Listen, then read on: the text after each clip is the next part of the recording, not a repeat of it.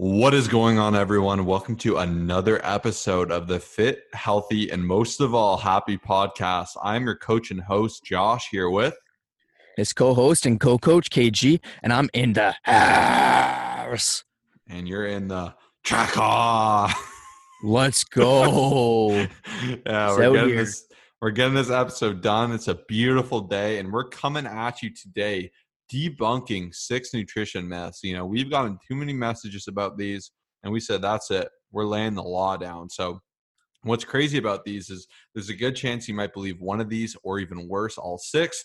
That's okay. We're going to jump into it. Our mission is to really establish what's important in fitness, what's not, and to really cut out the nonsense. So we're going to jump right into this and break through some of those nutrition myths you may or may not have believed.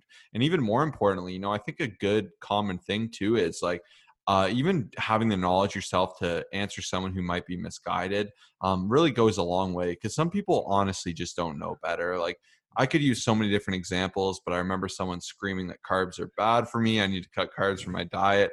And I'm like, you're drinking a smoothie and having a salad for lunch. Like, Oh that's yeah, I literally remember that. purely Yeah. carbs, right? Like, there's just a lot of examples of these. And it's not like, oh, that person's, trying to mess you up. It's just a lot of people don't know better, right? And, knowledge really is power in that sense. And, I think a lot of people regurgitate what they've heard from someone who looks great, or someone on Instagram, or someone who's trying to make money. So we're not only going to break these myths and say they're wrong, we're going to tell you why they're wrong and what science has to say about them. So you ready to get going, Kyle?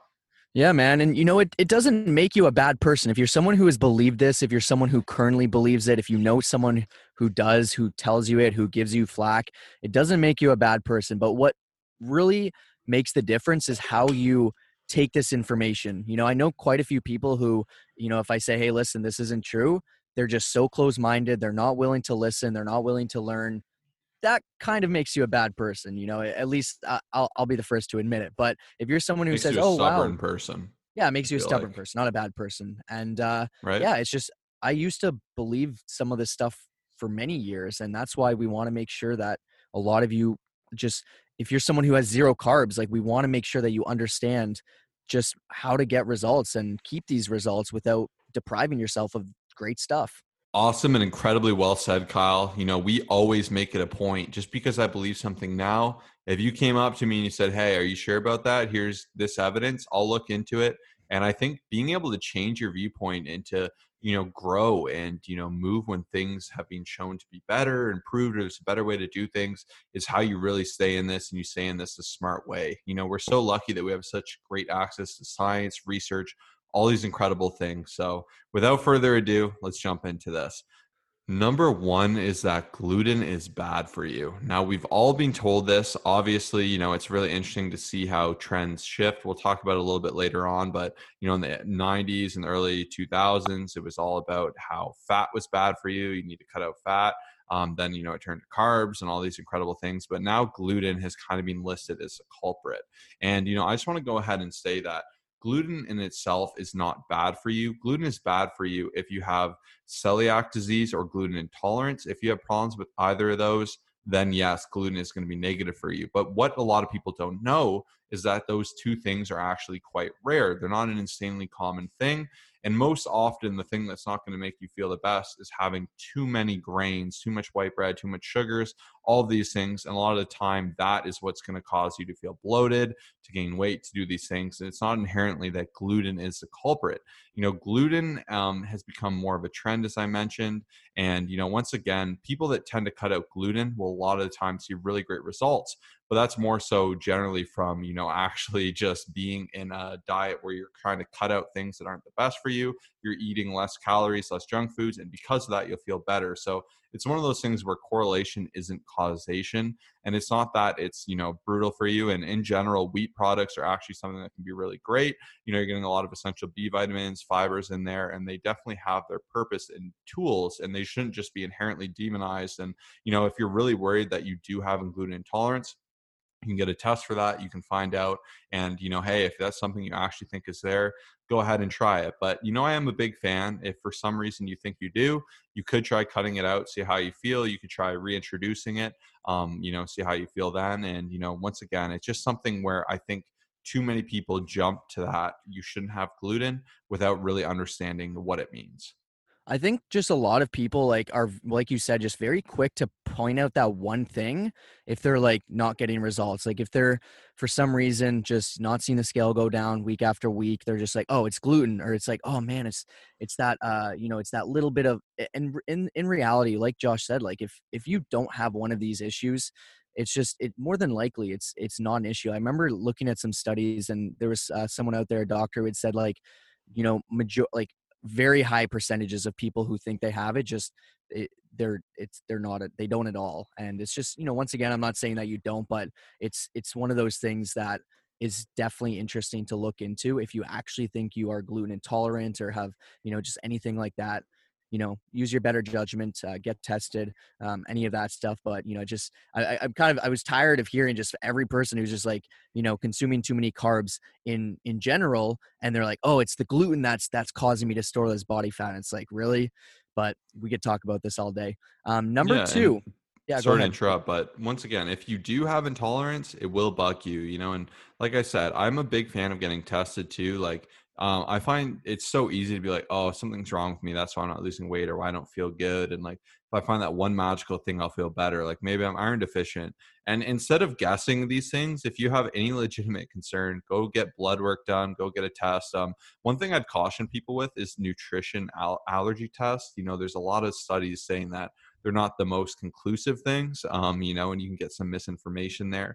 But, I also wanted to throw out, I thought this was the case, but I just, once again, pulled up a thing here.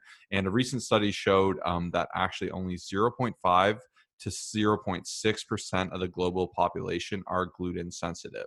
And that's not even intolerant, that's gluten sensitive. So Wow. literally a percent of a percent, out of 100 people, we're looking at not even one person, technically. So definitely something to be mindful of, as you're going to this. But what's number two?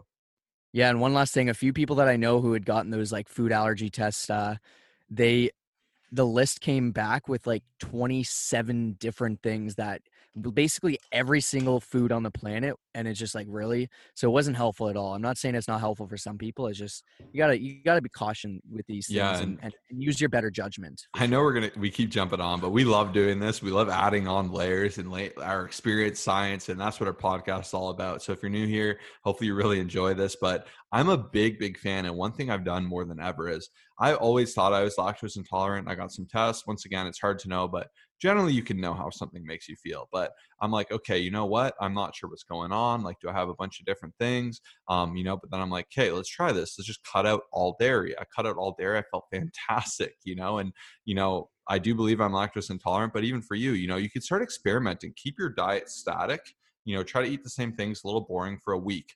Cut out one thing that you think might be a culprit that doesn't make you feel good, and then see how you feel. And what's cool is when I actually had my hernia, so a hernia is like a little rip in your abdominal wall, and your intestines kind of protrude through it, and you get this little bit of a bump that goes away, depending on what you eat, because your intestines, right? And what was so intriguing with that is more than ever, I learned how food affected me. I know it's a little bit of a side tangent, but something like sparkling water causes you to bloat quite a lot. And a lot of people can say, oh, different things are making me feel bloated. But where people go wrong is they're having a lot of diet drinks or having a ton of coffee, or like all these different things will have an effect. So I'm a big fan of, for a long time, every week, I'm like, okay, I'll stop eating this thing. I'll eat more of this thing. I'll take away a little bit of this. Maybe I'll see how you feel. And wherever you feel the best is what you should double down, lean into, and get to know your body. What things make you feel great? What things don't make you feel the best, sluggish? And the more you can have that self-awareness and understanding, the more you can kind of control, and have a better background as to how what you eat affects you. Love it. Well said. And number two, so there's two aspects to this. Number one, let's start off. So we're going to talk protein powder. Number one is just that it's magical. It's this thing that when you start drinking it, your muscles become 4 times bigger, and you start holding on to all strength, and everything is just the best thing in the world. I know back in high school, it was very common for a lot of us to bring our shaker bottles and have a scoop of protein right after the workout because of the anabolic window. protein powder for the definitely, I was going to say for the most part, but definitely is not magical. It's a great way to increase your protein intake for a lot of people who just don't get enough through foods. It's great to take, I'll take about 1.5 scoops a day, and that's just my sweet spot to help me hit my protein, but it's definitely not magical. A lot of people think there's an anabolic window for half an hour after a workout. That's the only time you can get protein in, or else it doesn't count. It's been shown that yes, between an hour or two after a workout, if you do get some source of carbs as well as protein, that it will have some solid positive effects. So I do that every single time, but it's definitely not magical. And then number two is just that it should be avoided and is super bad for you. I mentioned this, or in an upcoming episode, I'll be mentioning it, but I hear this very often. And, even a couple clients here and there are just like, hey, my old school doctor, who hasn't looked at a study in 40 years, told me that protein powder is bad for me. I should have zero of it. And it's like, just, there's so much sugar in it and, unnatural ingredients and all this stuff. And it's just, it's crazy. It boggles my mind that there's still these myths going out there. So yes, it's not magical, but it also isn't bad for you. And it's actually a great thing to add in within moderation, as long as you're not having like 8 scoops a day. Like, you have to make sure you have a good balance of healthy foods with multivitamins and nutrients and everything like that. But, I could go on for days about protein. I know Josh could too. Too much of anything is bad for you, So that's the thing. Don't just go leaning into one way or the other. Like, if I eat way too many veggies, you're not going to feel good. That's a lot of fiber. That's a lot of volume. And, if your stomach's not used to something too, that's where a lot of issues can kind of cause. Like, it is hard completely switching diets, and your stomach can definitely feel effects of that. And, it's only natural. But once again, there's so many levels to this, and don't be scared of protein. Don't think it's the only source you need. But there's nothing about it that's bad for you. It's just a derivative of milk. It's a different source of protein, as there's many different sorts of fats, carbs, proteins in general. So don't be too fearful of it. And, speaking of fats, number 3 is that eating fat will make you fat. So as I mentioned, this is something that's passed pretty, I'd like to say not many people believe it anymore. This was definitely, like I said, more a thing of the 80s and 90s, seen that a little bit in the early 2000s. And in particular, it's funny now because just the same, fat won't make you fat, but where it's kind of funny, it's flipped so much. It's either have no fat or have a ton of fat and be keto. Like, it's really interesting. But fat, once again, is a nutrient like anything else. It kind of got a bad rap because fat has the same name as actual fat as your body, but they're two very different structures, right? Like, they're two different things. And the one thing to be careful of with fat is 1 gram of fat is 9 calories per gram. So where people get confused, I think, is the density of fat. Like, if you eat really fatty wings, you think, oh, it's probably a ton of calories. You look it up, you're like, oh my goodness, like 100 calories per wing. That's a lot. So I think more so than anything, the reason people struggle with fat is it actually does consume more of your calories, and you can have less volume of it, and that's kind of the way things will go. But there's a million different examples of that. Having 100 calories of salad versus 100 calories of, white bread are two very different things. But once again, in particular, there's nothing about fat that is inherently bad for you. Fat is important. It has its roles. It helps balance hormones. It helps do a lot of wonderful things, such as protecting our organs, maintaining cell membranes, promoting growth and development, and absorbing essential vitamins. So fat is a very important part of your diet. And once again, one thing I'm a big fan of is playing around with, does a higher fat diet work for you? Does a lower fat diet work for you? Does high carb, low carb, does moderate carb fat work? Really experiment, see what makes you feel the best, take advantage of it. But I love utilizing fats in my diet. Me and Kyle go crazy for the guac. We get them to put as much on there as they can. I like a lot of things such as olive oils, peanut butters, all these great things. There's a lot of great fats out there. Where you want to be careful is trans fats. Trans fats are bad for you. They've been shown to not be good for your system whatsoever. These are things that are in like really greasy fast food. And those are the things you're going to want to look to avoid. Yeah, even like it's super well said. I find a lot of coaching clients when they first start tracking and inputting their numbers into their spreadsheet and everything, their fats are super low, and I think it just comes from that fact that a lot of times people are just like unsure of it, and they're like, oh, I want to have as little fat as possible, so I have as little fat on my body. And it's definitely one of those things that it's hey, it doesn't make you a bad person, but we got to make this change. Even if you want proper hormone function, I find a lot of women struggle because they're having like 20 something grams of fat, and it's like, whoa, we need to increase this. But that was super well said.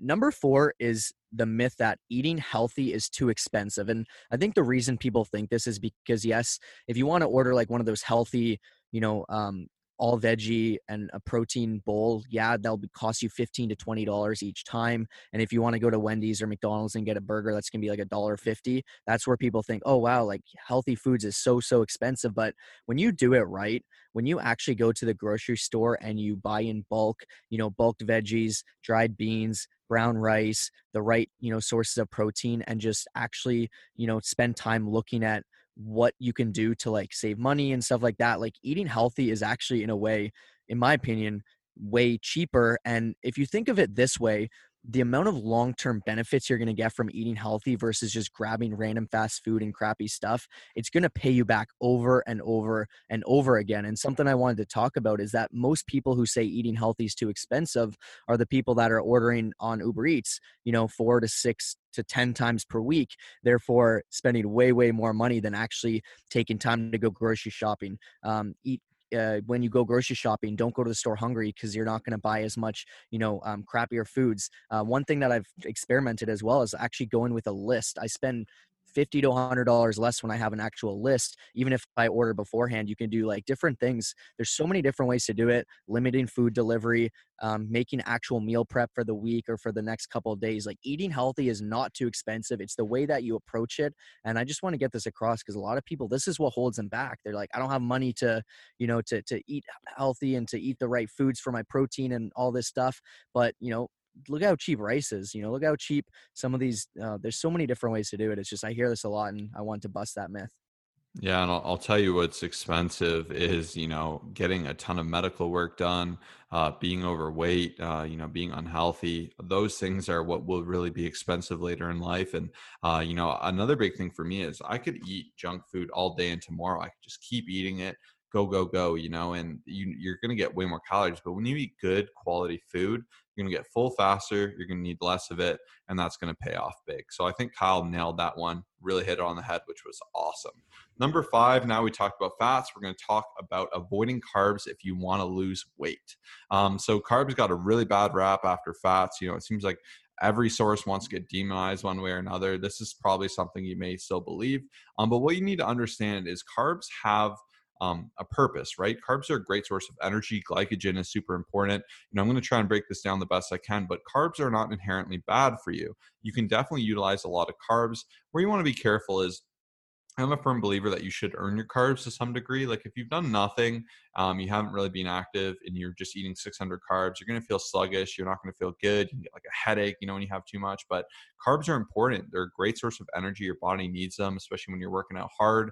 They can do a lot of wonderful things. It's just, you don't want all of your carbs to be like just garbage, right? Just like any garbage at all is going to make you feel horrible. Like if you're just eating really low quality foods for fats, carbs, etc., that's where you're going to have more of an issue. And that's going to be more of an issue with caloric adherence. So actually hitting your calories. And it's not so much that one particular nutrition should be demonized. I like to think of the nutritional hierarchy as calories first, protein a very close second, then carb and fat distribution, just because they have their roles and purposes. And we can kind of manipulate these factors, obviously, to produce change, but it is more of a minor factor. Then come things like meal timing and all of that. So once again, trying to eliminate a food group is not realistic. It's going to cause you to eat more of other things. And instead, try to have a good variety of healthy carbs. I'm still a fan of white rice. I just enjoy it more. I like eating it. But I try to take advantage of a lot of vegetables, a lot of fruits, like a lot of good things that really do make me feel good. And it's not that eliminating carbs is going to help you lose weight. A lot of the time, by people eliminating carbs, they're eliminating more junk. And once again, they're getting that mistake of correlation not being causation, where they're eliminating junk food, losing weight, and they think it's the carbs, but that is not the case at all. Super well said. I think where a lot of people struggle is that they have like as we've already talked about in this podcast episode, protein's bad for a lot of people, but then fat's bad for a lot of people. Then carbs are bad. What's left? You're eating, now it's time to detox. Water. And this is going to go, water. This is going to go into number 6. But before I wanted to actually address this, 6.5, a bonus myth is a lot of people think that like they don't deserve to eat if they don't work out, if they don't do cardio. Studies have shown that you burn over 75% of your calories just from like literally just from not even moving, just being alive, from having to breathe, from having to digest food. So where a lot of people struggle is they're like, oh, well, I didn't work out today, so I don't get to like eat. Like I hear some crazy things, like people just think they should be having 900 calories because they're not doing this massive workout, and they don't realize that most calories burned just come from literally being alive, having to keep yourself alive and healthy. So I wanted to address that. But number six is the myth that a detox is going to get rid of toxins from your body. It's going to clean it out. You know, these are words that you need to be careful of. You know, a lot of people online will just, you know, try to sell you stuff for like gut health and toxins and detoxes and like all this stuff. But at the end of the day, there's very little evidence that any of this stuff is actually going to do what it promises. The truth is that our body does a great job every single day of detoxing itself. And if you're just looking to actually have a healthy, properly functioning body that detoxes itself the way it should, you know, just eat more whole foods, drink more water, and remove more really highly processed foods from your diet, and you'll be good to go. But, you know, I'll hear, oh, hey, I'm doing a juice cleanse, or, you know, I need to do this like 1 or 2 weeks of like just detoxing. And you know, these like multi-level marketing companies are trying to sell you on these things that do nothing for you aside from burn a hole in your wallet. And it's time for them to stop. You know, like if you've gotten some fire here, hopefully this helped. I guarantee at least one person got help from you know, every person got help from at least one different tip here. So I hope it was fire, because I think we spit Yeah. some fire. And if you want us to elaborate, you know, go ahead, DM us on Instagram. If you're like, hey, my skinny tea makes me feel the best, you know, we're more than happy to explain, you know, in a little bit more detail how a lot of this works. And yeah, detoxing in particular is a really brutal one, because I think that's where a lot of people get misconstrued. And, you know, once again, there's a million, you know, things we could debunk. So if there's something you'd like to see us do, please message us on Instagram at ColossusFit, ColossusFit. If you want to get the best coaching in the industry, you know, one-on-one relationship with your coach, where we're really going to help to improve your fitness, your nutrition, as well as your training, accountability, and lifestyle, please reach out to us. Our website will be the first link in the description down below if you want to apply to be a client. Summer's coming up. We want to help you out. We want to get you in the best shape of your life, really guide you on what's important in nutrition and what's not. So definitely click the first link in the description of this episode. But thank you so much for listening. We really hope you enjoyed this episode. Peace out. Peace and love always.